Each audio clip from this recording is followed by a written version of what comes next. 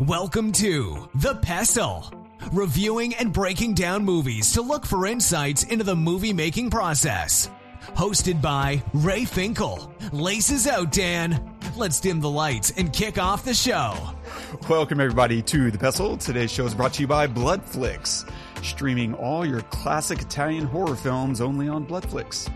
Welcome, everybody, to The Pestle. I am Wes.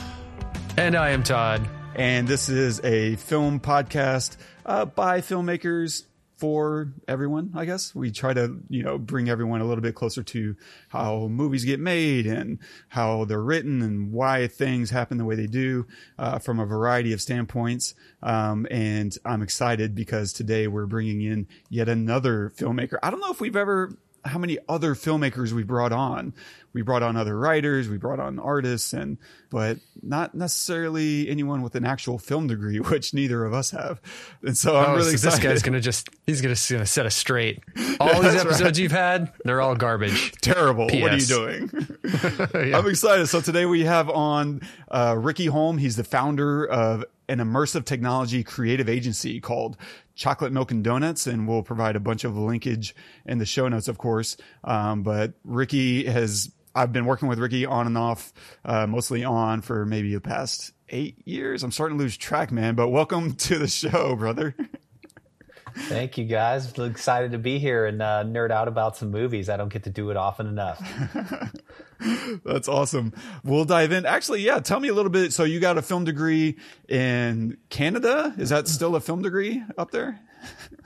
Yeah. Well, not according to the second university I went to. They did not think so highly of it. But I went to Vancouver Film School up in British Columbia and had a fantastic time there. Canada's great. They kick you out promptly after you graduate, which I found out after the fact. But great experience. And the best part about going to VFS, I think, was it's one of the most hands-on film schools that you can go to. And I think that they still hold true with that. And so, we were actually getting to shoot on Super 16 film. We got to tour the Kodak facilities there. And so it was like a really amazing experience. And I think they're kind of known in the industry as providing folks that are like ready to actually get on set and do something versus, how to read a book and tell you what it's supposed to mean. So that's exciting. And it was a great experience. Holy crap. How long have you been running Chocolate Milk and Donuts? How did that get started? What is immersive technology? It's a good question. So I think we just had our 5-year anniversary this year in the summer. So congrats to us making it past the 5-year mark. So excited about that. And so I got into, it's a long story, we'll keep it short. But I started VR because I was working in doing like traditional production, and a lot of it was not exciting, right? Talking head stuff, which we all do that, cut our teeth and get in the business. But I wasn't being challenged. It didn't feel like I was having to use the thinking part of my brain to do a lot of that work. And so I was looking for a new opportunity and looking for a new way to stretch my creative prowess, I guess. And so I had a mentor by the name of Andrew, who many, many years ago, as I was talking to him about, hey, I'm seeking something new, was like, hey man, what do you about this VR thing? And at the time I said, I'm not a gamer, so I don't know anything about it. I'm not interested. And he goes, well, I think that there's more to it than video games. So maybe, give it a look. And I had my first VR experience was by a studio out of Toronto called Felix and Paul. Really, really brilliant guys. And they had created a VR or 360 video experience that you watched in a VR headset, and you were sitting in the middle of the stage, and Circus Olay performers performed a section of the circus to you. So instead of sitting in the audience, right, and having this kind of larger experience, it was a singular experience where you had people crawling up out of the orchestral pit. You had, folks coming from the ceiling, and they're pulling the floorboards up underneath you and crawling out of the stage. But it was all to you. And it was this singular and really powerful kind of presence creating experience. And I remember specifically, I took the headset off and I was on the opposite side of my bedroom from where I started.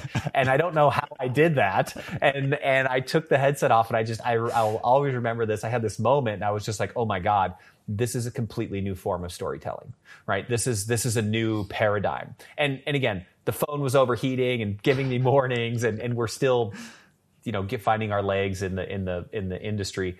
But that's what triggered me. That's what hooked me, was that piece. And so then I started CM&D as a creative agency focused on helping people leverage this technology. And so we work with both clients big and small, that folks that have the idea, like, hey, we have this VR concept, or we want to make this really cool augmented reality experience. And we basically help them through the entire creative process, from coming up with what is that idea, how does that make sense for us as a business, and then actually developing those experiences and then getting them out in the field. So a full service immersive media agency. Dang. So whenever you say immersive technology, are there multiple flavors of that, or does that encompass just one kind of thing? Yeah, so it's a good question. Immersive technology is kind of a bucket term for a bunch of different stuff. And it would include technology-wise, virtual reality, augmented reality, 360 video, and then another kind of term you're hearing now, which is called mixed reality. In a sense, what this is an interactive story, right? We're now giving autonomy at certain levels over to the viewer, and we're allowing the viewer to control the story in a sense. And that's really one of, I think, the biggest pivots that makes this immersive. The second part is a technology change, where most of these experiences are either viewed in a VR headset or in some kind of augmented reality system, which is placing digital assets over the real world. So if a little picture of Wes stands up on my computer, that would be an augmented reality version of yours truly. And so all of these different technologies, which get confused a lot in the media as well, all kind of fall in that same bucket of immersive technology. So these interactive kind of technology-based experiences, I guess would be the best way I could describe that without using the word in the description. So is the difference between virtual reality and augmented reality is like if, on Amazon, if you want to see what a desk looks like in your room, right? Then it'll put the desk, it like analyzes the room and it'll put the desk in your corner or wherever you place it in the actual room. But then virtual reality it's just creating the entire space. Is that correct? Yeah. The simplest way to think about it is VR is like a magic blindfold, right? So we're completely blocking out reality, and we're stepping into a new place. Whereas augmented reality is we are augmenting the world around us. So that could be a face filter, where I'm wearing a Santa Claus hat in the middle of September when it's still 90 degrees out in Texas. Or you're seeing what a new teapot looks like on your kitchen counter. Gotcha. Okay. And what's the difference? You mentioned a term earlier called 360 video. What's the difference between and 360 and VR? I assume you're generally the best experience is going to be with a virtual reality headset. But what's the difference between those two types of presentations? Yeah, another good question. So yes, those experiences are best normally viewed in a VR headset, right? It's like watching a new Christopher Nolan film in the theater, right? That's where it's designed to watch. Yeah, it still plays well on your cell phone, but it's not the same experience. And VR is the same way. We develop both 360 video and VR experiences with the headset viewing experience in mind. 360 video is just what it sounds like. It's 360-degree video that's actually capturing real life things. So we're filming humans and locations and explosions and all that fun stuff. Whereas normally the term virtual reality is reserved for like rendered content. So think about stepping inside of a video game like Halo, right? That's not a real filmed environment. That's rendered inside of a computer game engine. Nice. And I suppose one other additional factor would be the interactivity. Mm-hmm. Virtual reality usually also means that you're going to be able to interact with the content you're watching, even if it is maybe a rendered video. Like we're working on a project right now that is going to include some of these interactive components where you point and click and something happens as a result of what you chose. A different video plays, or there's branching narratives. Mm-hmm. Would you consider that to be virtual reality, or still purely 360?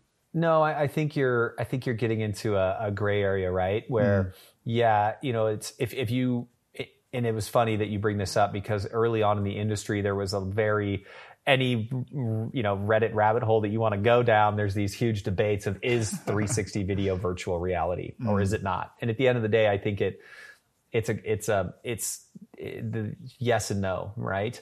You can add interactivity to virtual reality, which is a key component that helps create presence. Because at the end of the day, I think that's what we want to do, right? This new form of storytelling it's not just putting a 2D video in a headset, right? That it's about creating a new type of storytelling and a new experience for the end user. And the way that you make that experience more immersive and more presence creating is through the use of things like interactive audio. So if I look this way, right, what's happening over here, or if I trigger something, right, there's a couple of really great 360 videos I've seen that they won't start playing certain aspects of the film until you look at it. And that's still 360 video, but there's interactivity. So is that VR or isn't it? And so again, I think it's a eye of the beholder, whatever you want that definition to be. Yeah. Nice. Well, we'll dive in more as we continue, but the reason you're here is kind of a convenient way of covering this other movie, or really this movie was a conduit to bring you onto the show. What are we going to cover today? Today we're covering Ready Player One directed by Steven Spielberg. So if you haven't seen it, please pause this episode and go watch it because we're going to spoil a lot of stuff. For sure. We'll talk about a few things. We'll touch on some of the cinematography, packing out the frame and cheating for the camera. We'll lightly look at some of the story and writing elements. And of course, Ricky's going to weigh in on the movie itself, as well as the things they get right and wrong about virtual reality and other such stuff and stuff. And a quick synopsis of the film. When the creator of a virtual reality called The Oasis dies, he makes a posthumous challenge to all Oasis users to find his Easter egg, which will give the finder his fortune and control of his world.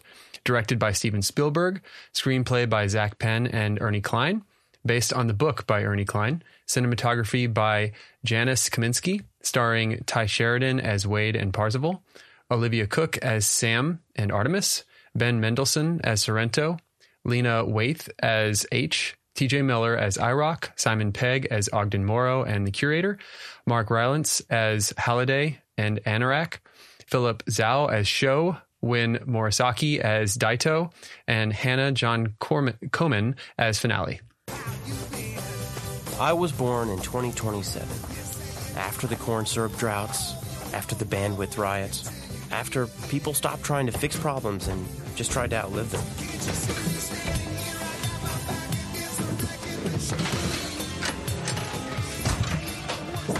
My parents, they didn't make it through those times, so I live here in Columbus, Ohio with my Aunt Alice. In 2045, Columbus is the fastest growing city on Earth. It's where Halliday and Morrow started gregarious games.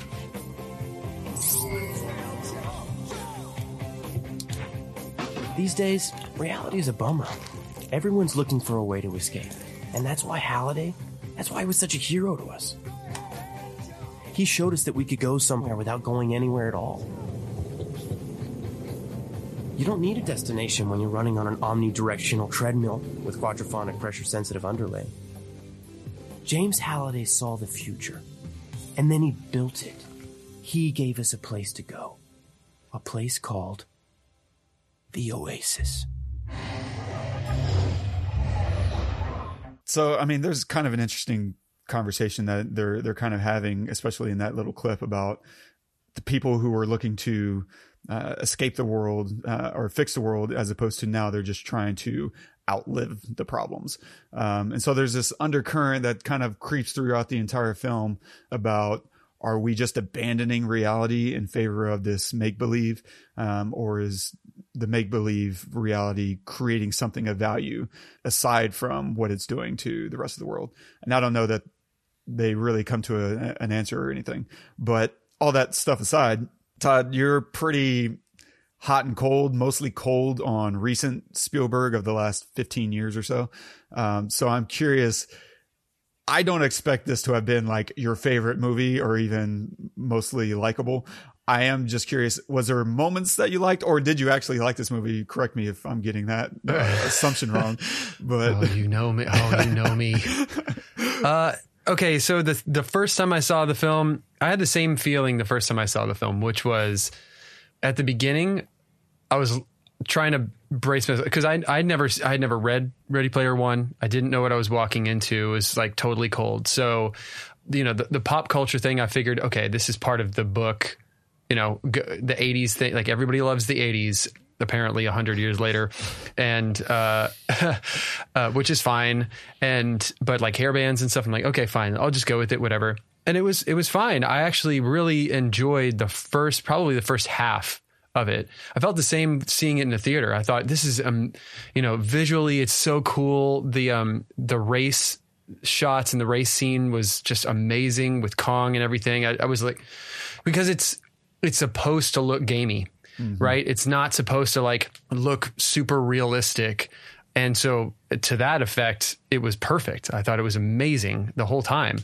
But then story-wise, I just got so turned off when we got back to the real world and we met everybody. The acting was really, really bad to me, like really bad. The writing was just as bad.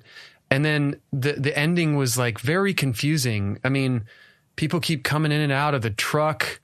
They keep closing the door, and then like Morrow comes back twice, and then the cops come in and then they close the door. I'm like, what is going on? It was just very confusing at the end. So I thought I had the same feeling that I did the first time I saw it, which was the first half is fantastic. And I was at the edge of my seat and I loved it. And I couldn't wait for them to find another key and everything. But it also felt like the finding of the keys came a little easy to Parzival, so for example, so the first one I was like, oh, that's really cool. And I can totally see everyone missing that. Right. But then the second one, which was when I think wasn't the second one where they went into The Shining. Yeah. Yes. Okay. That was so confusing to me. You just got to jump onto the floating ghosts. Like that's the thing. Like, and she knows that. It was very confusing to me. It didn't make much sense.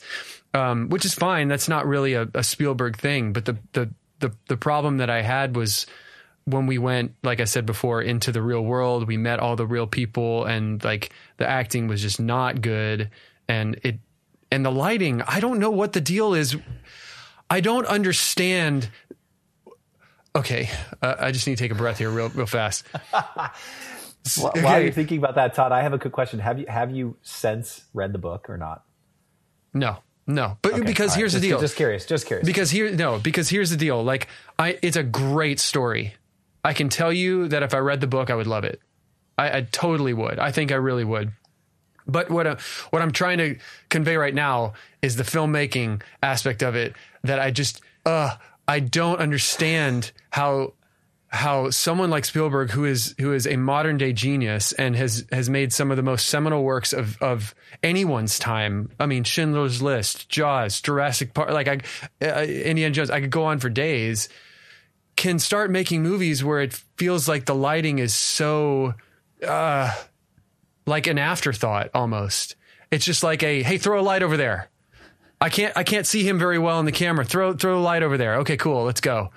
There's no real, it doesn't feel like there's real thought to like the purpose for things. I see spotlights everywhere all the time, as opposed to when it's going to, highlight some aspect of the story that's being told or the line that's being said or the situation they're in.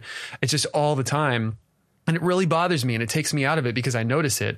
I mean, I know we don't talk about other movies in here, but like The Post is another great example of that, where it was like, what is happening? I don't understand. And I mean, I understand the story, but I don't understand why I'm looking at what I'm looking at. And that's how I felt again. It was like the first half was fantastic and I was on the edge of my seat, and then it just lost me and it never got me back. In fact, I just kept going down this whole like I don't know, this whole rabbit hole of like asking questions of why that, and why did they think that was a good take? That was terrible. That line was awful. Even if they had to say the line, couldn't they take a better take or something? Anyway, I'm going to stop there, but that's how I felt. I felt gypped after the first half of it. Yeah. Ricky, so you did read the book. Yeah. Multiple times. Three times. And you're the one who passed it over to me and I read it. Now I read it after I'd seen it in theaters already. And so I wasn't super excited to dive into it. but I ended up like loving the book. It's just such a breezy read, and it really gives a lot more satisfaction. Because I agree, man, a lot of the adventuring, the clue hunt isn't always very satisfying in terms of the experience for the viewer, right? Clues and reveals, right? We're really just passengers in that. And so outside, I really do. I like the race at the beginning, because that's a really good thrill. They set it up initially with a big failure.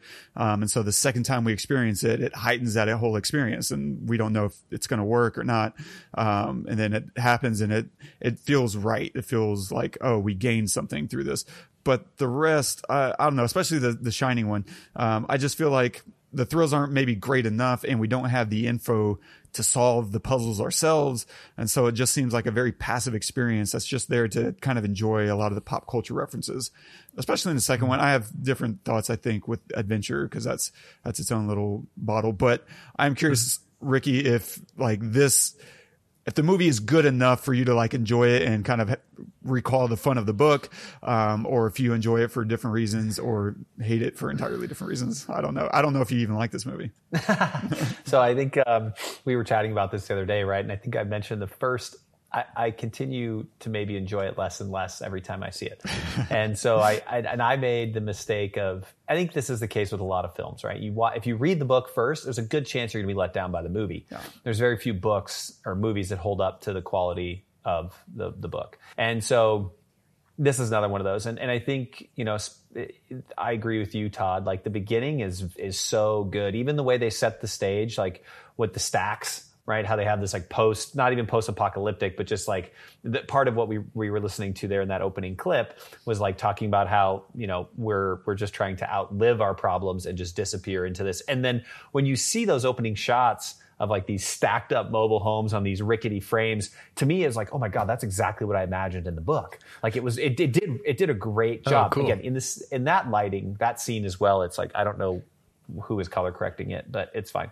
And I thought that beginning of it sets the stage really well. And I was watching it again yesterday in preparation for this conversation. And I also really love the way that they show the way that VR they explain what VR is, and they answer some of the questions that you guys were chatting about at the beginning, right? As Parzival's, or Wade, I guess at that time, is climbing down the stacks. All of his background are all of these people doing different VR activities, and it aligns, and I think it does a really good job of teaching the audience, I understand VR now. I get it. It's this new world I can step into, and I can go surfing, or I can, be a stripper, or I can do whatever it is that I want to do. And then again, the race is fantastic, and the amount of cultural references that they get into that race, which only Spielberg could do this, and we'll get into that potentially later on why I think that only someone like Spielberg could do this movie, for good or for bad. But the amount of pop culture stuff that they slice into the race in itself is phenomenal. They've got the T-Rex from Jurassic Park. They've got Kong. They've got Bigfoot, the monster truck. I mean, anyone who grew up in the 80s and 90s knows what Bigfoot is, the monster truck, right? And so that's all fantastic. And then I liked to me, it's almost like they ran out of budget or time to finish writing the second Key Hunt, because I think the Shining thing is great. Great idea. Totally. I mean, it's scary and it's freaky and it brings you back. So again, if you grew up in that era, if you ever like stole a copy of The Shining from your parents when they weren't looking and watched or something, it freaked you out. Yeah. And so they did a good job, I think, of doing that. But then again, to your point, it's like all of a sudden, it's like, wait, so this woman that he's been in love with for eternity is making her dance with zombies in eternity in this thing. And so it was a little confusing and strange. And I'm trying to think, I haven't read the book in a while. I don't remember feeling that way, or I don't remember feeling kind of let down by the hunt in the book, right? They kept that tension really well, and you weren't sure if Parzival was going to make it, right? If he was going to be the one to find the key, and they kept that heightened tension. And so anyway, they definitely, that falls off in the film, especially near the end. In the book, does Artemis find the second key? Or is that a film thing? Or was it Parzival? You know what? It might have been Parzival. It might have been Artemis. I can't really remember. One of the things that was, I think, smart, and I appreciate them trying to add something new to the movie experience for the readers. And I think that's the whole point of going away with some of the treasure hunts from the book, right? But one of the interesting things that the book did with like the opening treasure hunt was to reveal a little bit about Halliday, the creator of the Oasis, through the way he inserted the hunt itself. Because one thing that's left out of the movie version is how hard it is to travel from one area of Oasis to another. Like that costs money. That's right.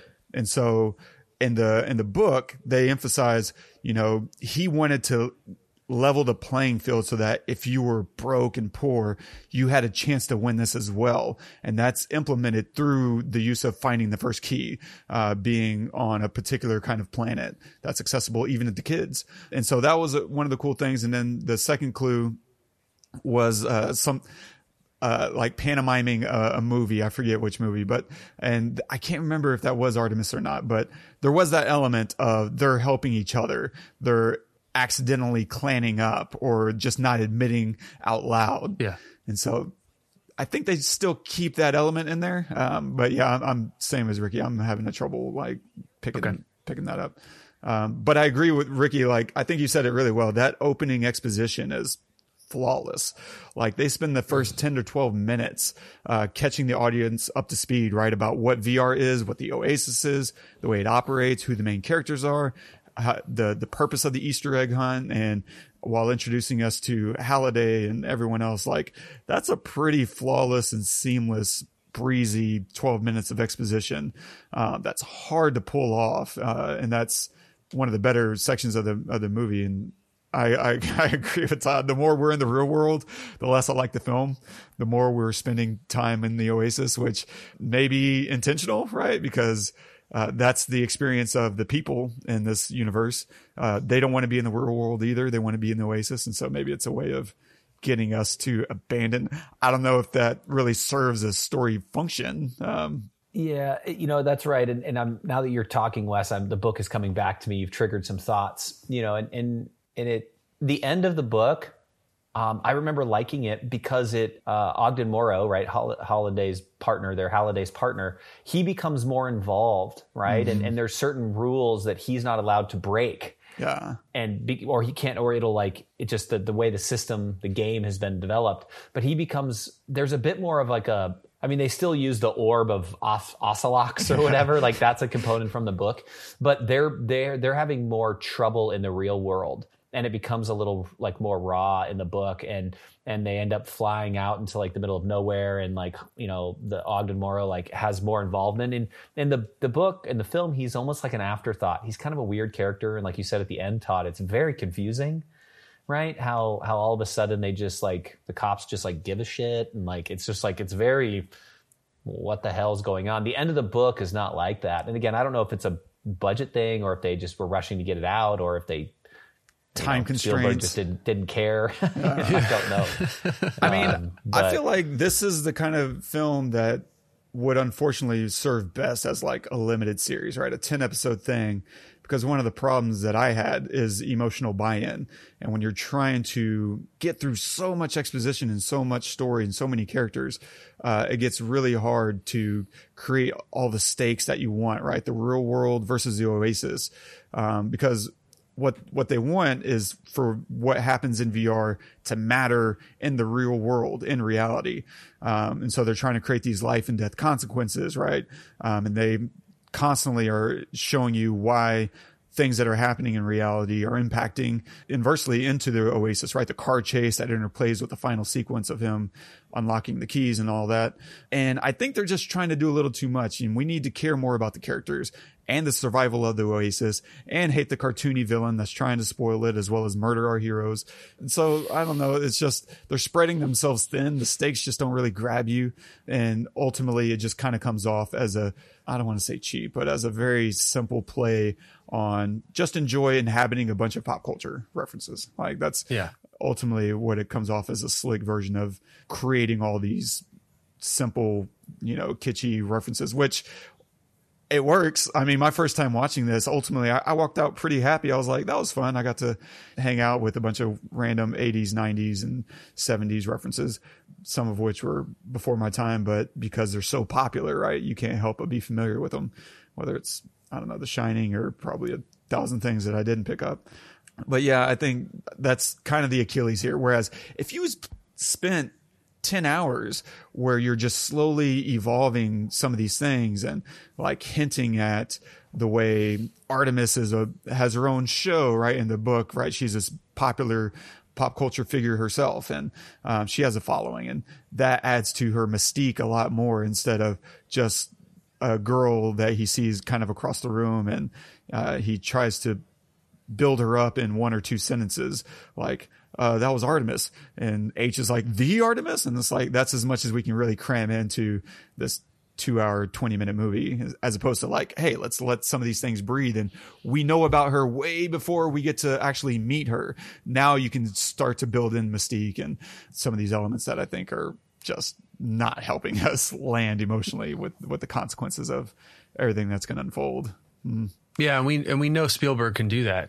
Yeah. You know what I mean? Like Band of Brothers. I mean, he can do stuff over long spans of time. I love that idea. That would have been awesome. I would have loved to have like an episode every Friday, kind of like how Apple TV does, you know. I am curious, Ricky, you said you had a bunch of you said when you were watching it this time, you were picking out a bunch of, oh, that's so Spielberg, or just elements of Spielbergian. Please share from your educated mind instead of my just like. So I come from again, I'm probably, I mean, I'm more of a producer now than I am anything else. And so I think about a lot of stuff through a business lens. And one of the things, again, that you go back to this opening scene, and this is what I meant earlier where I said that only Spielberg could do this, is you look at and they did a fantastic job of this, and that's with the opening scene, with the Shining thing, with all of it, is they do such a phenomenal job of pulling in all these pop culture references. And you have to think about, like, legally, how tricky is that? They had Warner Brother cartoons.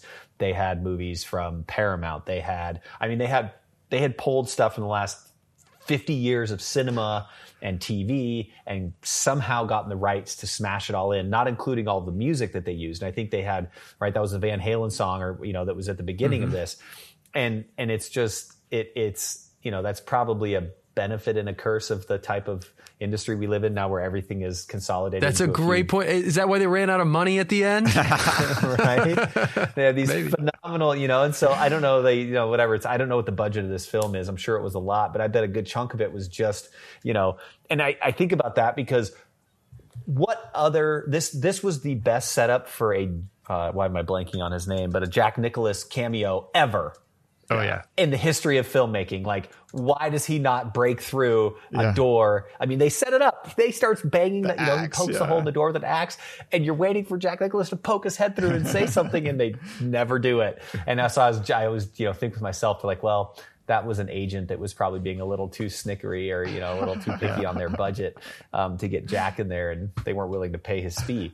But they do, you know, that was one of the things that I noticed this time is how, you know, I think they did a great job. Spielberg did a great job of being able to execute and pull all of these pop cultural references together, and even some tooting his own horn again with like the shot of the T-Rex from some of his own films. And so anyway, I really enjoyed that the second time. I got a little kick out of that. It's almost like I felt like I was sitting back with Spielberg next to me laughing, being like, yeah, I see what you did there. That's fun. And well, so I think if you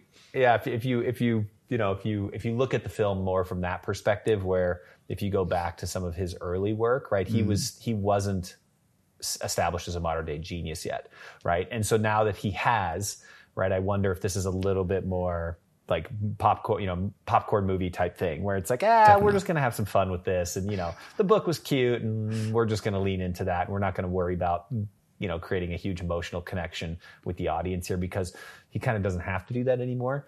He's, you know, he can get away with these fun, you know, just have a good time. Just go have a good time. I looked it up. The budget was $175 million. Oh, that actually seems low. Yeah. For a movie like this. It feels low. And again, you don't know too, like, I forget how everything is structured now in terms of all these studios, but Spielberg kind of owns a very large portion of like the entire movie business. And so if he's pulling, and I haven't thought about the actors in this film as well that ties into this, but if he's pulling, you know, a lot of these licensed visuals from his own, you know, collection of whatever property he owns now, then that also is, for you and I, this would have cost $1 billion to make, because we would have been paying someone like Spielberg to put his T-Rex in it, or whatever the case might be. Yeah. Which, and I don't want to jump too quickly ahead or into a different topic, but that was something else I was thinking about yesterday that, and I'm trying to think of another good Spielberg movie to reference. I had one this morning, but it seems like, Spielberg's done a good job of being able to make blockbuster films without A-list actors. And I find that really interesting. Whereas there's some great actors in this film, but if you go look at the catalog of the other films, I mean, this isn't a Brad Pitt, right? This isn't, that type or that level of actor. And he's done that on and off in some of his other films. Again, I even like Jurassic Park. I don't think any of those folks that was kind of some of their breakout roles when they did that. And so Spielberg has this way of being able to find actors that are able to play the parts, whether in Todd's opinion, well or not, and still make successful, and I mean, now I'm talking about it from a business perspective, financially successful, films. And, people pay with their people, whatever, rate movies with their wallet, if you want to say it that way. And so I was thinking about that too last night, where I think I mentioned to Wes, prior to this, that I was trying to figure out who the girl was. It's like, how come I recognize her? And she's in like Sound of Metal, which, again, not to get off track, but like, that's a phenomenal movie inside and out, and from a filmmaker's and storytelling perspective. But again, outside of that, and I forget her name. I had a list of them pulled up. Olivia Cooke, right? Yeah. But Olivia, she's not like a huge, massive star. And so anyway, I just found that interesting that Spielberg has a way of creating these massive blockbuster films without maybe following always the traditional route of Hollywood filmmaking. And I bet it has something to do with the concept, right? The subject matter, because when people are showing up for, we're coming to this because it's a crazy VR video game pop culture phenomenon, or there's dinosaurs, we're there for the dinosaurs, then to some degree maybe not having A-listers is a feather in your cap, because you can support the story a lot stronger now and let these other things be the centerpiece. Great point. Interesting. And that, and plus it's cheaper. Like there's nothing wrong with that. Yeah, like, can you imagine Tom Cruise in Jurassic Park? Right. No.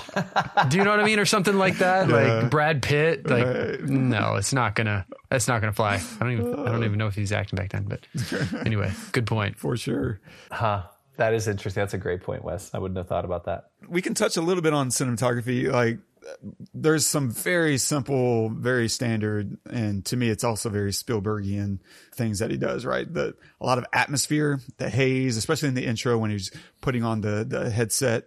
It's just pumped full of haze, right? This little smoky substance that you kind of fan out throughout the room, so that when you create this backlighting, it creates these light streaks, and it's beautiful. He loves that kind of stuff. It's not in every one of his shots for sure, but it's something that it's very old industry pro. But I think the other stuff that to me is even more him is the way he packs the frame. Now, this works in almost any type of filmmaking you want to do, whether it's standard 2D like this, but more is usually more. Like sometimes you hear people say less is more, especially for an adventure film. More in the frame usually is a better payoff. The more stuff that you can have happening, like actors crossing the screen, stuff inside the frame, boxes and layers and depth. And the reason I even made this note was we were watching, it's towards the end of the film, and Sorrento's on the phone with Finale, and he's telling her like, kill the kids or whatever, villainous thing he's commanding. And it's a close up of him, but over his shoulder in the background, we see an actor walk across the screen. And I was just like, that's hilarious. This is just one line of dialogue. But he is not going to miss a moment to create extra emotion or something interesting within the frame. And it's because more often than not, and maybe even especially with VR, more usually gets you more, as long as you know why you want more. There's times whenever you definitely want less in order to emphasize something else that's happening on screen. But with Spielberg, the more he can cram in, I think he's usually happiest that way. And similarly, like, he does a lot of cheating for the camera, and this is something all of us filmmakers do. But it's a common film trick, right? We're going to cheat perspective in order to achieve a result to help tell the story for the viewer, right? So if you think about the race sequence, whenever he stops and everyone goes and he's about to decide to go backwards, there's something happening in this that he emphasizes through like 4 or 5 shots, which is everyone at the starting line takes off except Parzival, and we see everyone move away. We see him in one scene just kind of stay as we fly away, and then we see a side view mirror of Artemis's motorcycle, and he's large in the frame, and then he shrinks away. Now, if we're talking about a linear reality, right? By the time we cut to that scene, that shot of him in the side view mirror, he should have already been way smaller, right? This has been several seconds, and these cars are going from 0 to 100 in like 0.5 seconds. And so, but in order to sell the shot and to sell the idea, like he kind of rewinds time to a certain degree so that the frame shows him large in the side view mirror, because the side view mirror is already tiny in the frame. And the last thing you want is to try to communicate this feeling that she's seeing something happening that's catching her attention, that's drawing our attention. And you need to just kind of cheat a little bit in order to sell the idea, even if it's not linearly true. And similarly, we see those kind of ideas of, several times.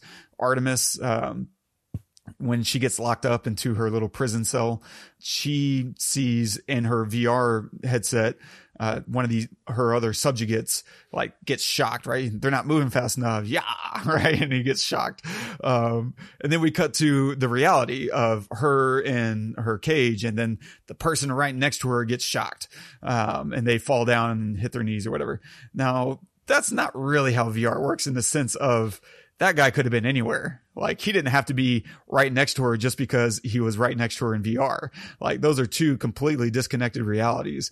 But in order to sell the idea that what's happening in VR is also having a real world effect, he just happened to set this person right next to her cell. And that's just a very simple cheat that the audience is never going to think twice about, because all we're trying to do is communicate something to the viewer, and the reality doesn't really make sense, and it's never going to be called into question. I don't think there's anybody in the industry better than Spielberg at cheating perspective.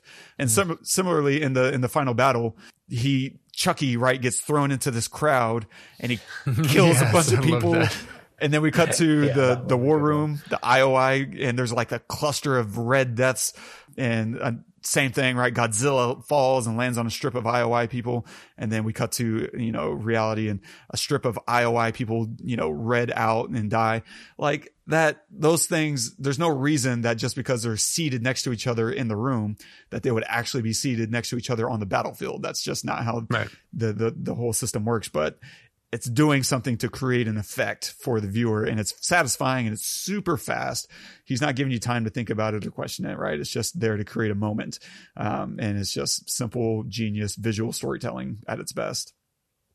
Similarly, and in a different way, cheating for the camera, holding a frame. This is something that I ride a little bit differently, but it's something that most big budget mainstream storytellers do, because you're trying to communicate to, for lack of a better phrase, the dumbest audience member.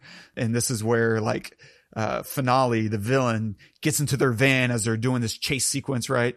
And she pulls out her gun and then holds the gun for like eternity while Dido winds up a kick and knocks the gun out of her hand, right? And so she gets in, she frames this moment, and then we cut to Dido as he sees what happens, and then he winds up a kick. Like, she could have blasted all of them in that amount of time, but all you're doing, right, is holding this frame so that you could cut around and show how everything's unfolding without making it go too fast so that someone in the audience misses exactly what's happening. That's common tactics, but I usually write it a little bit closer to the speed of reality, depending on the project and the film and the purpose and blah blah blah. But yeah, that all makes a lot of sense. I never even thought about, they don't need to be next to each other in reality, even if they're next to each other in virtual reality. That is brilliant. Yeah, absolutely brilliant. the gun situation at the end is lazy. Is absolutely, it drives me up the wall when I watch movies when that shit happens. It makes me insane. Like that would never happen. If you're trying to tell me a story in reality, show me reality, you know, like, and I don't mean reality as we know it now. I mean, reality as in like, if I have a gun and I want to shoot you, I'm going to shoot you. You are not, there's no amount of kicking or speed that you could possibly have to stop that. I'm going to shoot you unless you're Bruce Lee or Jackie Chan, which you are not. So you are dead. And that's the thing. And the thing that they could have done differently if he wanted to, would be to compose that into a single shot, into a single frame. That way you can keep the speed legit while telling all those bits and pieces of information. And so if maybe instead of these close-ups, he could have gone to like a medium wide that you're able to insert both of these things all at once. And then it makes him look like a badass. Yeah. Like he's, you know, and it makes me time. feel like I'm watching a real fight, you know? Anyway. Yeah. That's a good point there. I'm glad, you know, Spielberg needs to learn from us how to really make a movie. You know, that's the thing. I'm sitting here thinking and I'm saying all this stuff and I know that I've been shitting on Spielberg for a couple of years now and it's a terrible thing because who the hell am I? I am no one.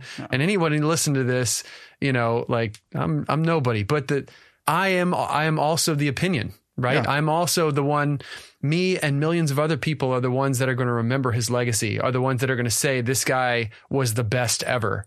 So if I watch Tom Brady playing football and he throws 2 interceptions in the final 2 drives of the Super Bowl and loses the game, I mean, I don't know what to tell you. Yeah. You're not the best. Yeah. You know, that's just bottom line. And so if you make movies like this, it's okay to point that out. That's our function. Yeah, as the audience. It's okay to say, dude, you shot the bed, bro. You're better than this. Yeah. You know, revisit Schindler's List, revisit Jurassic Park. You know, where did the dinosaur come from? These questions are things that like you created. You are the mastermind that said, you know what? Screen left. Yeah. And nobody thinks about it. So you're brilliant. So let's see that brilliance. Even, you know, when you get older and you start making, you know, movies like Ready Player One, where you can use this kind of stuff. And anyway, sorry. Yeah. Well, it's interesting that you guys bring that up, right? Because I think there's a fine line, or there's a difference maybe between, like, again, Wes, I didn't think about what you said earlier, and it's a brilliant storytelling tactic, right? Where when Kong at the end collapses and kills all those or Sixers, and it shows the room go with the red lights. Again, why would they be staying next to each other? And that doesn't make sense. But is from a storytelling tactic, it's brilliant. Yeah. Right. And that is really interesting to see, you know, and I understand, you know, if you go to the van scene, which you guys are talking about, yes, that mean woman or whoever she is, right. The kind of bad lady, Finale. She could have killed everybody or just shot the driver right away and like the van would have crashed and the movie would have been over. And so, you know, is that tonally, this is a different movie, right? Yeah. This is Goonies. This isn't Munich. So exactly. That's what I was going to say. Is like playing to your audience, right? Yeah. You got to set it up, and you know, I think what Daito or something, he's like a kid, yeah. You know, and this is like some like hardened badass bitch that's been around forever, and it's like she's like a professional hitman for the world's most evil corporation. Like, it doesn't matter if you kick her one time; she's probably just going to be like, okay. Boom, you're dead. Yeah. You know, but again, this is probably, you know, a movie that wasn't necessarily designed for the same crowd who's going to go see Sicario. So it's so great because we just did that last week. Was there ever a moment for either of you guys in this film where you actually physically rolled your eyes, or did you just like digest it all? I think was Ricky. Sorry. Yeah. I just the end is so bad. And I was joking with Wes that I was watching it last night, and right up until the final scene, I was watching on HBO, and HBO just crashed, and I was like, it's late, I'm going to bed. And I didn't actually rewatch the final scene. I know what happens, you know, but it's like, it's just like, yeah, they just get out of the van and there's like a crowd of people cheering, and they're just like, you've said, it's like, no, but what is that? Like, that's such a shit, just like, and like, yeah. You know, and so I had a hard time with that. I literally rolled my eyes. Okay. And there's a couple of, I think, VR technical things where I see them happening and I kind of roll my eyes, but I'd have to think about an example. Okay. I want to dial into that here in a second. To answer your question, Todd, I think my big eye roll was the whole he left his password on his rig. Like, that's just a little too easy for our heroes. Like, I get what you're trying to, That's right. And that scene in the book is so good. Yeah. It's so good how What they happens in the actually book? hack that. So it's a whole different flip situation. Parzival is, because if you remember, these guys go into indentured, right? They get picked up for having debt or whatever. And so he purposefully goes into debt and allows himself to be captured because he kind of becomes a recluse. Like, he becomes so obsessed that he like cuts the world off and like welds his apartment door shut and like goes into this really dark place. And at the end of that, he basically, the whole time, you find this out after the fact, is he's setting himself up to be captured. And when he gets inside of the IOI complex, he's got all these little crumbs laid out so he can, from the inside, hack his way into the system. And it's much more interesting than what they do. I know, exactly, Todd. It's such an interesting part of the book, and it gets dark, and you think he's not going to make it, and it's like really like it's like this really dark kind of place we go, and it's great. It's so good. That's how he hacks in. It's great. And then they have these other little layers where he's also like understanding I need to work on my physical health. And so he implements a lock on the game that forces him to exercise before he can actually get back into the Oasis. That's right. And it controls his calorie counts. And I'm even more mad now. I'm going to go read the book.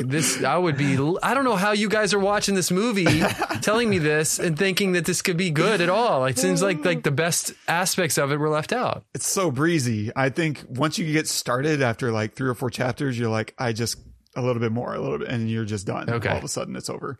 I'm going to go read it now. It's a pretty satisfying read. So before we get into some of the more tech savvy elements, I'm curious, were there any fun pop culture moments that you particularly enjoyed? So for me, like, I think my favorite moment would be the alien chestburster scene, right? Where, the Mortal Kombat character, right? And she like bursts out and she like kind of chews through it. And then I just love how she also ends it where she's just kind of tapping her teeth. Yeah. Like, that to me is really fun. The Zemeckis cube, he solves it, right? And then they play this little quick Back to the Future audio clip twinkle. And that's genius. There's others, but I'm just curious, were there any standout little fun moments for y'all? Me? Okay. I wasn't sure. That's a really great question. I loved that aliens moment because I forgot about it. I forgot that it was Artemis, and until that happened, and I realized when it bursted out, I was like, oh my God, what? And then she like carves the figure off of herself and it reveals her. So I loved that. Actually, that was really good. But I think honestly, probably the race, just because there was so much in it, like the first race when he loses, just because there was so much in it, and it felt really awesome, really intense. And I loved seeing the T-Rex. I remember the T-Rex was the first like obvious one for me cause I knew Spielberg directed it and I thought, oh man, yeah, that's awesome. Okay. Brings me back. That's really cool. So yeah, I would say the race more than anything. So I picked up one last night that was interesting. I'd never noticed it before. So I second what you say, Todd. The beginning of it's so fun, right? The opening 15 minutes of the movie, just put it on loop. It's fine. Yeah. But in the final battle, when they're trying to, when they have that orb kind of blocking everybody out, and they basically call, right? They call all of the entire Oasis to come help, right? Hey, come save us. And you get some, some interesting stuff in there. But there was one scene last night where there's this group of guys, and I don't know what the name of the dude from Halo is, if he actually has a name. Master Chief. Yeah, he does. What is it? Master Chief. Master Chief, that's right. Master Chief. Okay, there's like a group of like 6 or 8 Master Chiefs running together, and then they cut to a real life shot, and it's a bunch of like nerdy gamer kids running down the street, and it just brought me back. So I was like, wow, that was a fun little Halo reference, considering that it was like very stereotypical, a bunch of like nerdy young men like playing Halo that are also then playing Halo, and they're a group of Halo, and it was just I kind of picked it up last night. I was like, oh, that's cute. That's awesome. So I don't know if that was my favorite, but that was a good one. I mean, a great visual is, of course, is like the Iron Giant fighting Godzilla. That's really enjoyable, as well as the little Terminator 2 thumbs up. The Terminator. Oh, that was so great. So I love, you're bringing that back. Yeah, that was really great. And I really did appreciate that final Easter egg, because Adventure is famed for that among a certain group, I guess.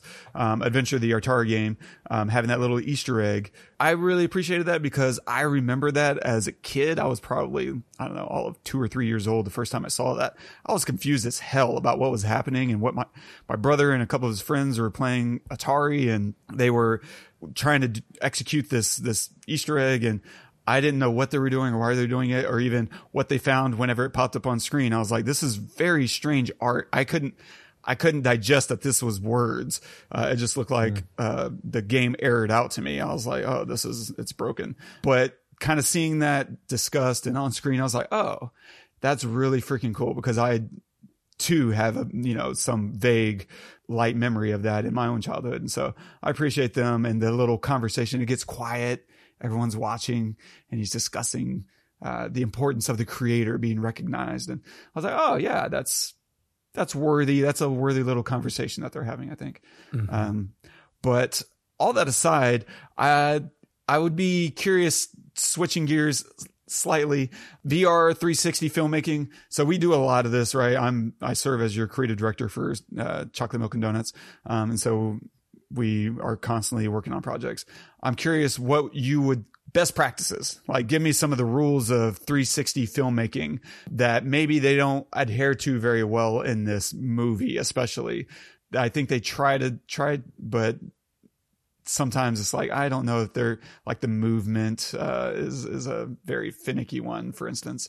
But what would you consider some of the rules of 360 filmmaking? Well, the rules of 360 filmmaking are one thing, but I think the when it comes to the movie, right? That was part of what caught me, was what we call teleportation, right? And so the way that the inner ear, right, and that's a problem in VR, is teleportation, aka is how we move, right? So if we want to move the viewer, I'm sitting on a couch right here, right? If I want to get up and move to a kitchen in VR, how do we do that? Because VR creates this sense of presence in your mind, so your brain actually thinks what's happening is real.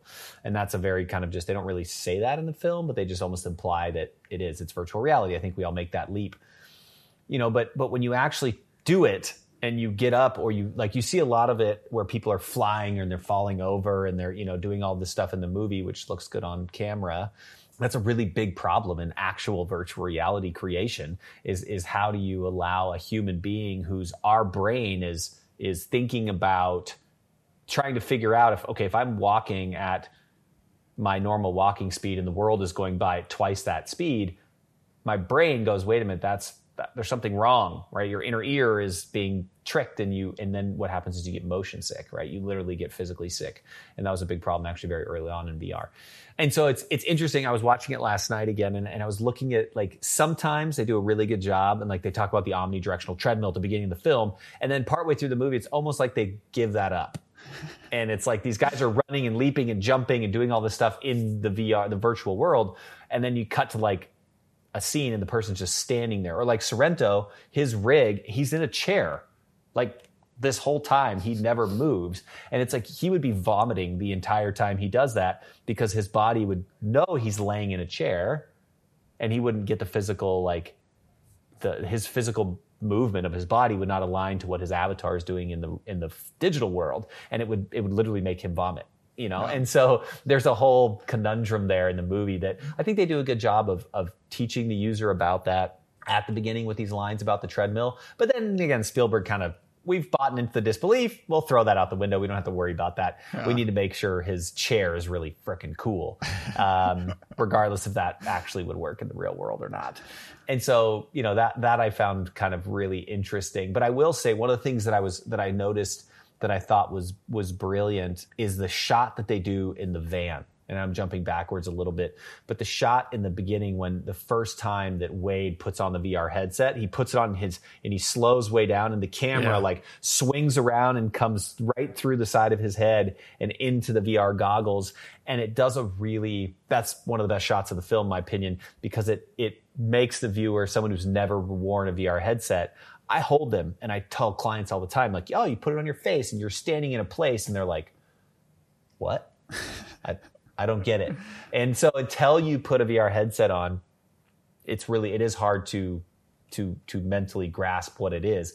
That shot does it, and it does a very, very good job of it. And so I love that. I noticed that yesterday, again, more than I did in the past, on how I think brilliant that shot was at creating that connection, because that's a hard concept for a lot of people to grasp in reality.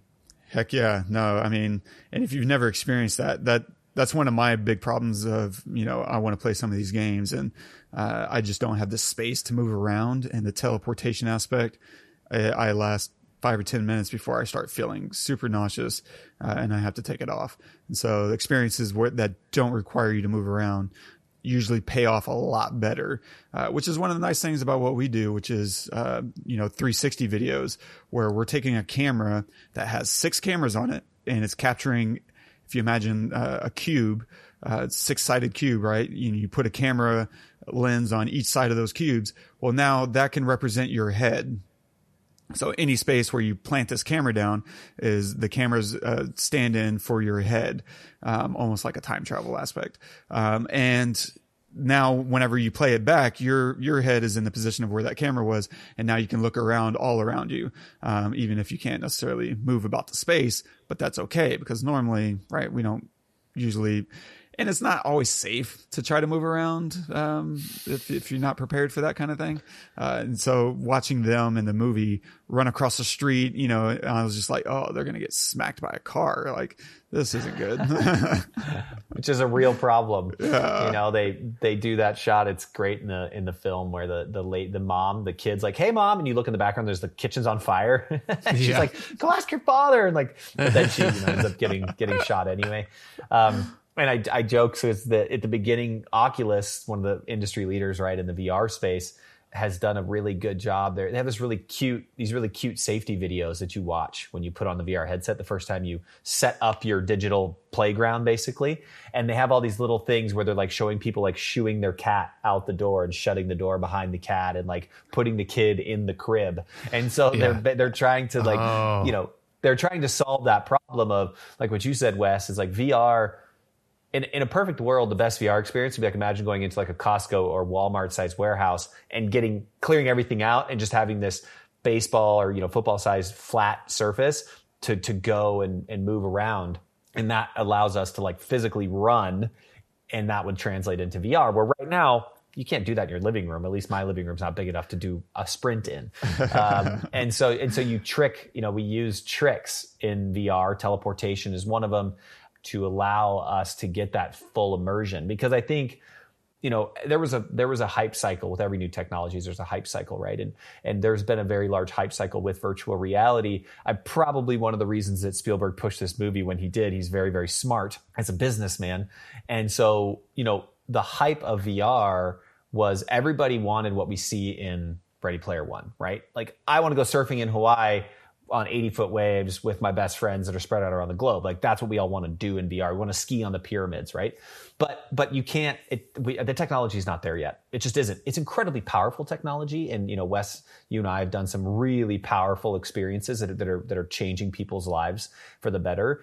But at the end of the day, it's not there. Like, when we're done with this call, we can't go hop on and go skiing on the pyramids together and have it feel real, right? We're just not there yet. But there was this hype cycle that was promised when VR first came out, as it was like, dude, this is what you can do. You can do everything. And people got into it, and they were just like, oh, I get sick if I try and stand up off my couch. And so, that is still a real problem in this business. Mm-hmm. And so again, it's really, really powerful technology, but we're still figuring out some of those technical aspects. And there are some interesting tricks that people are figuring out to solve those, but we're nowhere near, from a technology perspective, what Ready Player One is. And just before I jump off this topic, one last thought that I think is just really interesting is, so I made the comment of having like a Costco sized warehouse.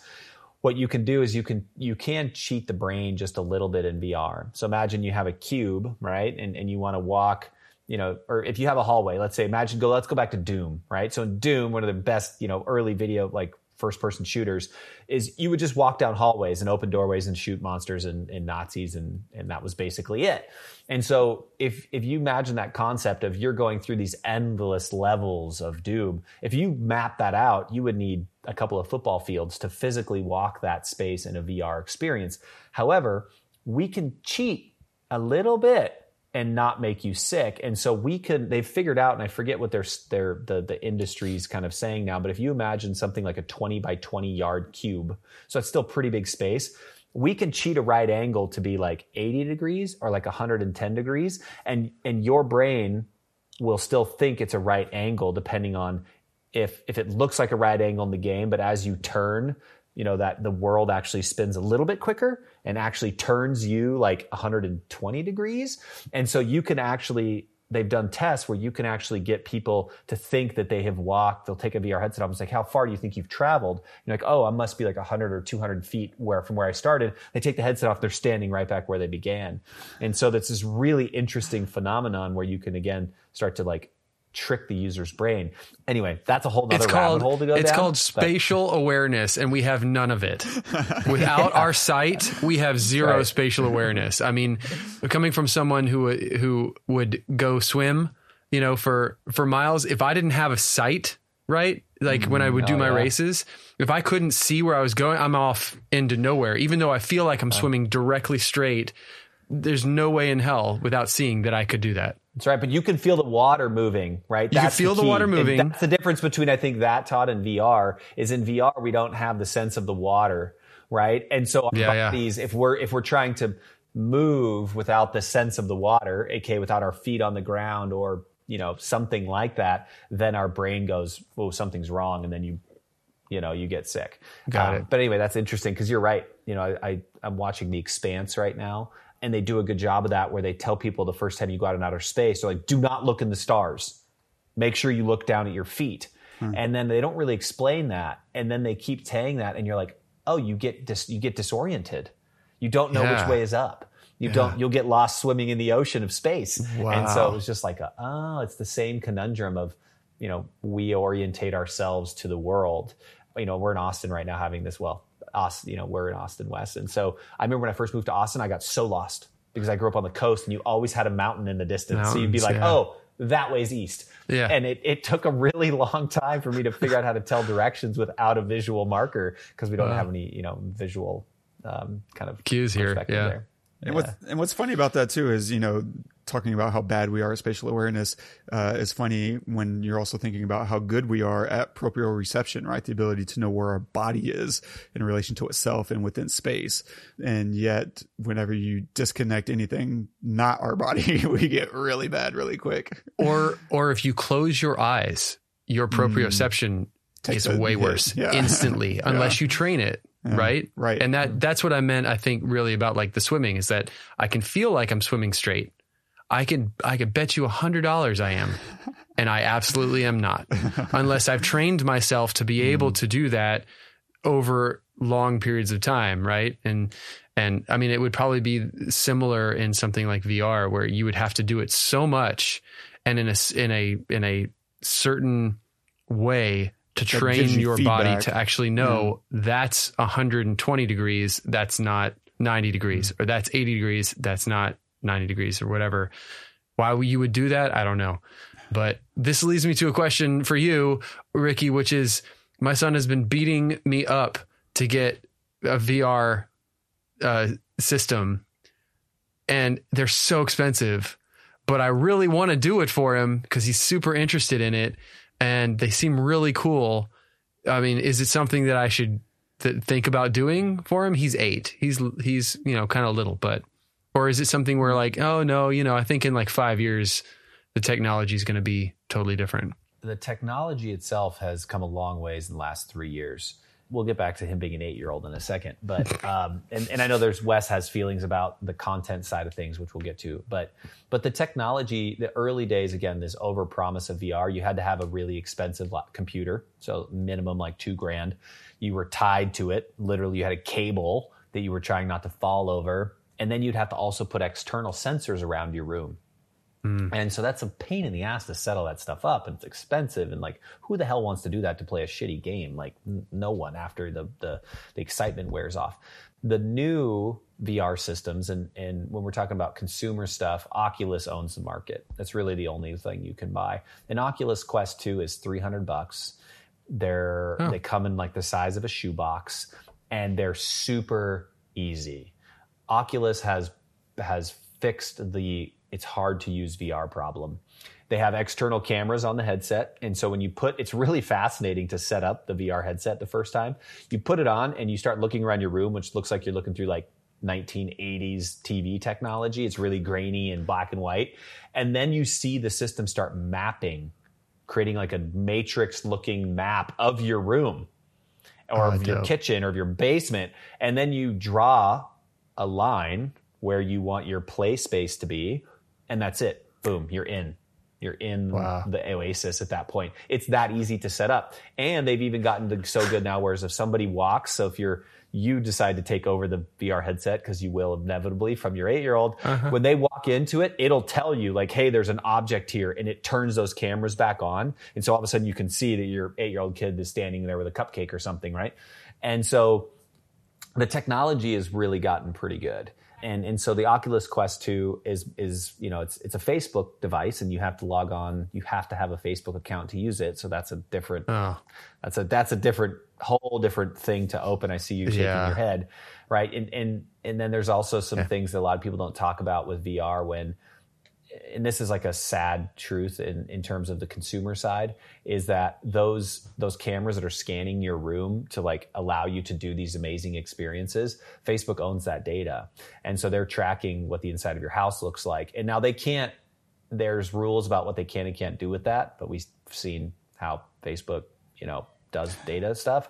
But the point there is, the cool part and the downside part is their goal is to literally map the world in 3D. And that way, like if you want to go into another space, it would exist.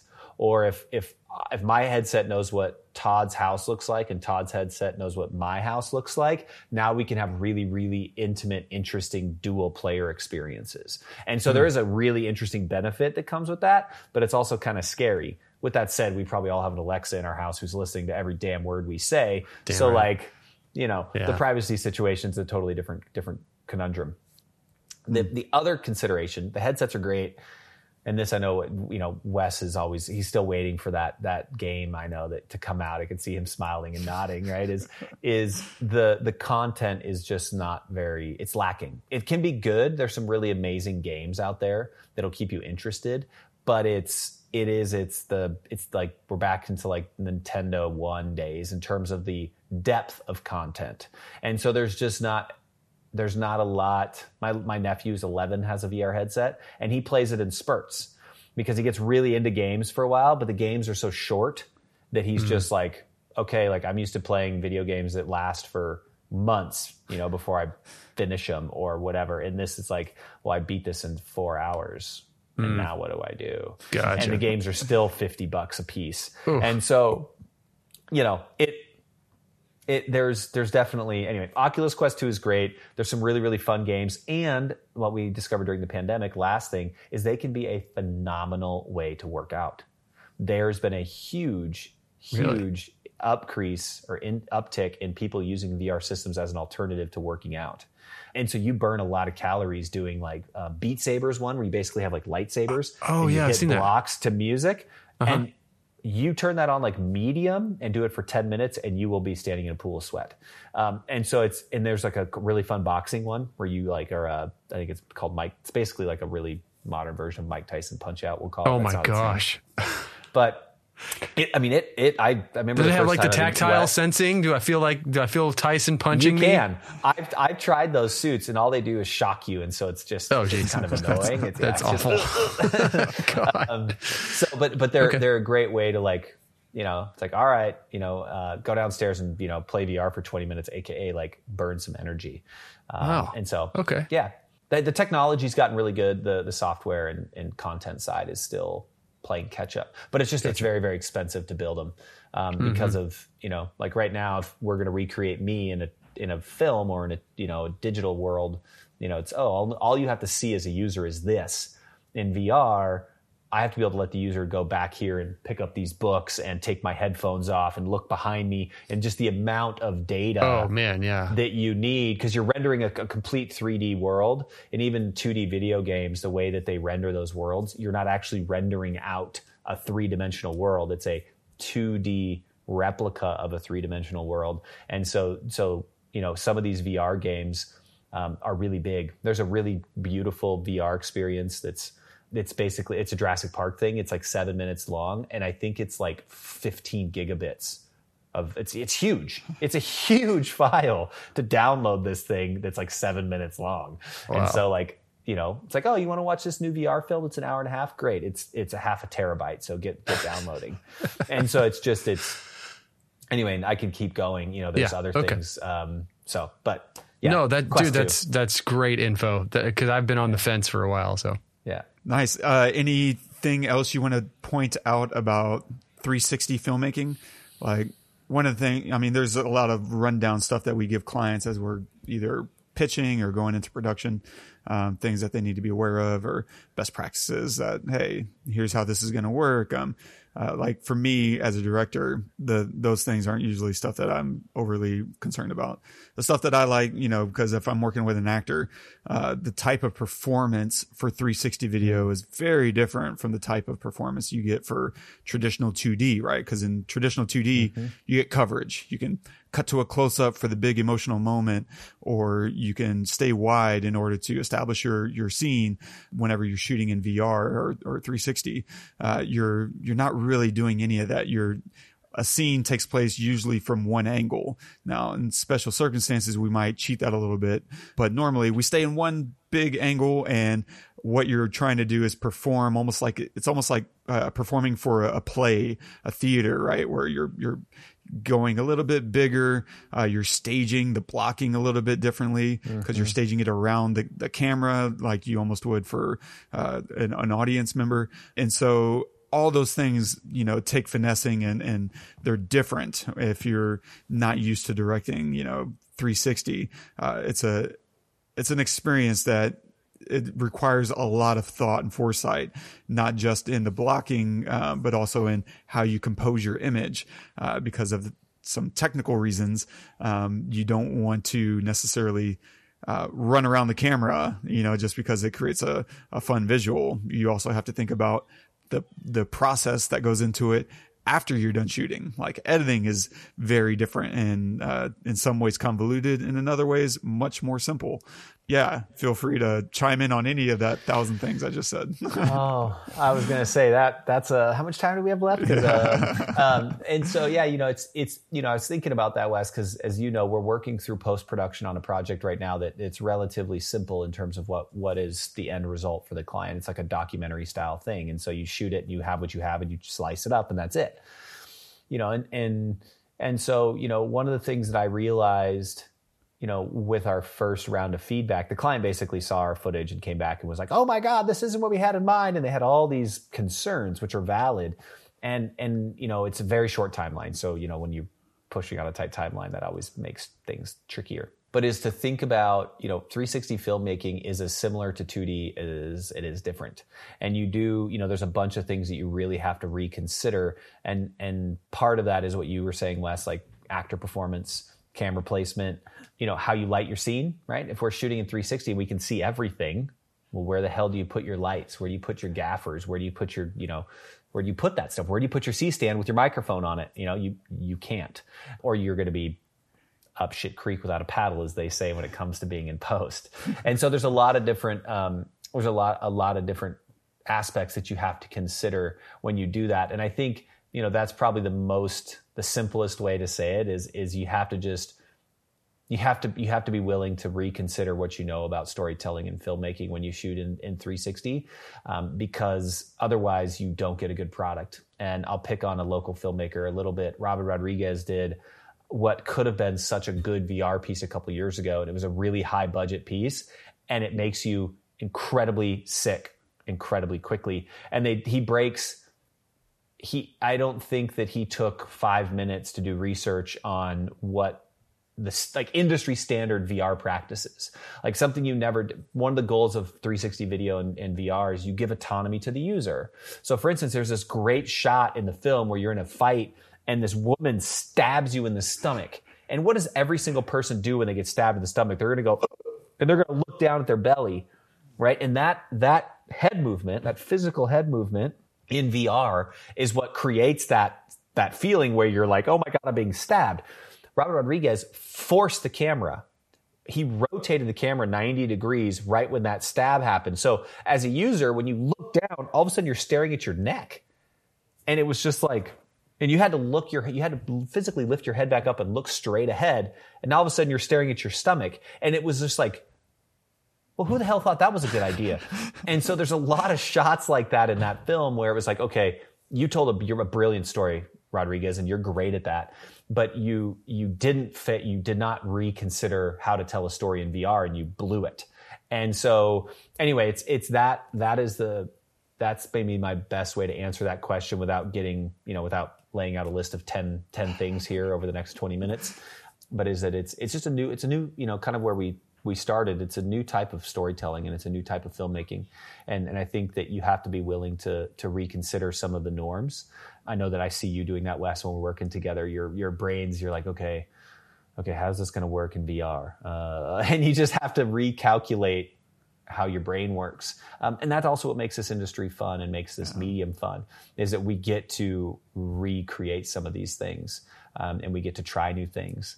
One of our last projects, we did this transition where we go from a 2D screen, so it looks like you're watching a big screen TV in a VR headset, and all of a sudden it turns into 360. And how do you do that? And we didn't know if that was going to play, right? And so we did this really fun transition where that 2D screen basically just envelops your head, and it worked, and it works really well. And so anyway, that was something where we were like, well, we've never seen this done. Like, and we just pitched it to the client. We're like, yeah, we can do this, no problem, of course. And so That's brilliant. That's great, right? Yeah. And then we tested it, right? We built this thing out in After Effects and tried it, and we were like, oh wow, this actually works kind of good. And we even kicked it around on this last project that we're working on currently, where we're going to do it in reverse. Right, we were going to take the 360 world and we were going to shrink it back down into a 2D screen to focus on a really, really important message that a doctor's going to deliver. And we ended up going a different route, but it was just, again, it was fun. It was like, okay, we have to think of an entirely new way to tell a visual story here, and thinking about, how does that affect the end user? How is that going to play in a headset? Is that going to make people uncomfortable? Does it hold up? I mean, just anyway, so there's rules, if you will, in the 360 VR space, and I'm sure we'll continue to redefine them and break them as we build these experiences up. Awesome. I think that pretty much covers all of that. I'm curious, did you bring a recommendation for our audience? A recommendation? Yeah, a recommendation for the week. Yeah, so we recommend either a movie or a restaurant or, I don't know, a book. Whatever it is you're into. If you like, okay. I can go first if you need time. You good? No. I just have to think of the name. So Ready Player One is a fantastic VR. Ready Player One, movie's pretty good. We already beat that one up pretty good. The book is great, especially if you were born anytime in the late 70s, the 80s, or the 90s. You'll probably really love Ready Player One. It's a fast read. Take it like on vacation. Read it on the airplane. It's a feel good book. However, there's another VR book called Snow Crash, and that is a much more adult, a darker, more interesting world. And if somebody out there, some filmmaker out there, wanted to try and one up Spielberg and redo another VR movie, like remaking Snow Crash would be really interesting, because it to me, it's a more realistic approach of what the maybe the future of our world holds, and VR. And so yeah, check out Snow Crash. It's a denser read and it's a little heavier, but it's probably my favorite VR story that's out there. Nice. Awesome. I'll go check it out. Todd, what do you got?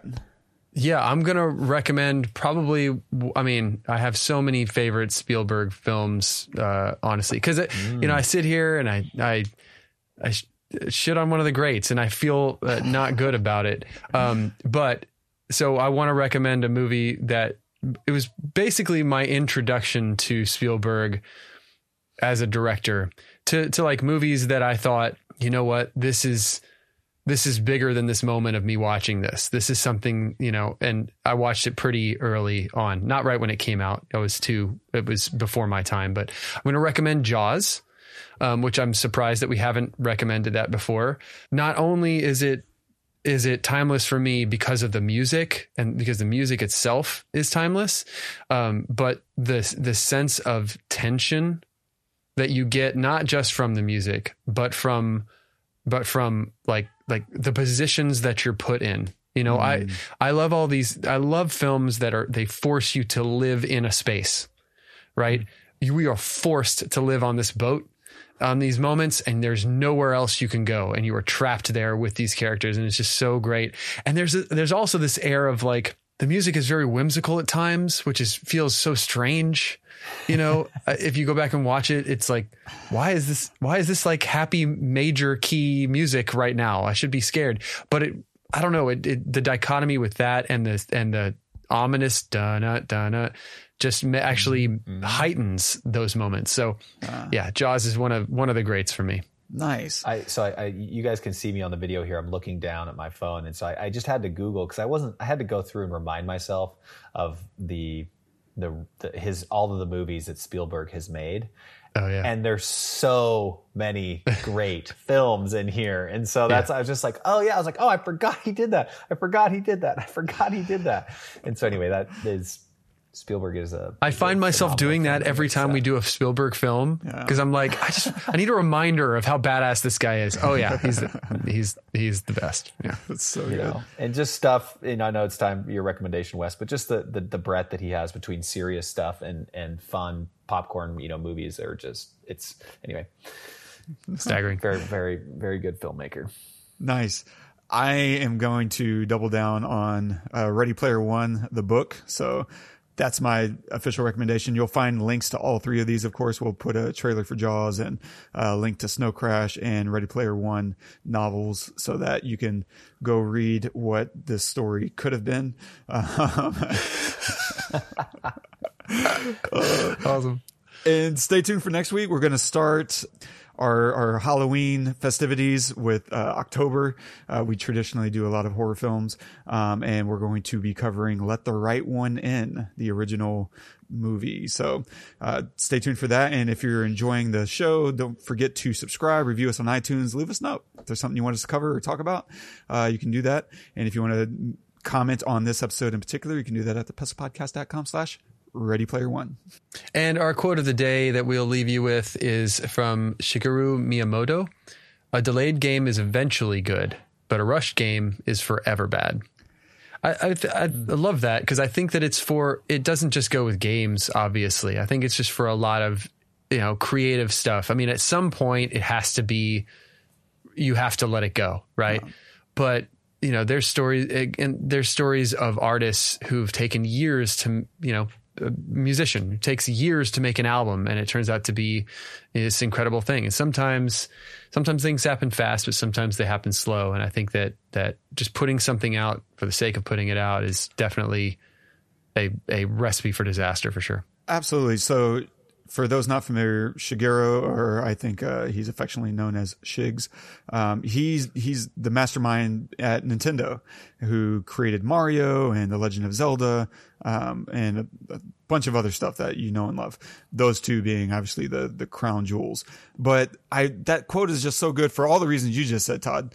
But then even as you were talking, something jogged my memory, which was unintentional on my part, but perfect, because E.T., right, directed by Spielberg, was considered to be the biggest flop maybe ever as far as video games go, because that was developed for Atari. They didn't realize, I think, E.T. the movie was going to be such a smash, and then when they realized it, they were like, let's rush through a video game in time for Christmas so that the sales will be incredible, and so they rushed it. it was garbage, and it took up a lot of landfill space, quite literally, because of all the unpurchased ET Atari games out there. And it just goes to show, like, everyone's going to be pissed at you for delaying a game. And Shigeru knows that as much as anybody, because The Legend of Zelda is historically delayed.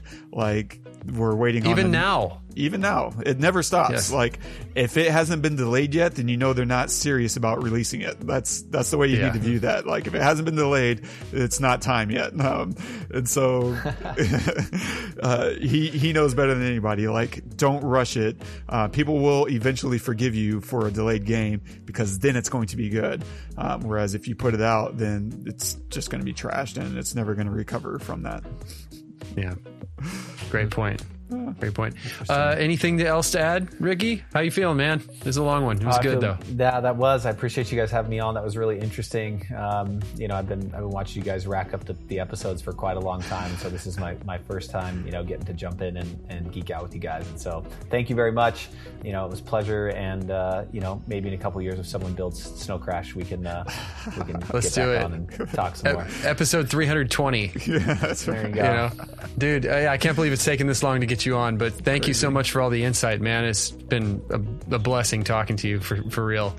Yeah, that's it. Thank you guys so much for watching, or if you're on YouTube or listening, if otherwise, make sure to join us next week. We're going to be doing Let the Right One In. Watch it before. We don't want to spoil anything. And leave us a comment. Tell us what you want us to review. We love talking about all kinds of movies. So until then, I am Todd. I'm Wes.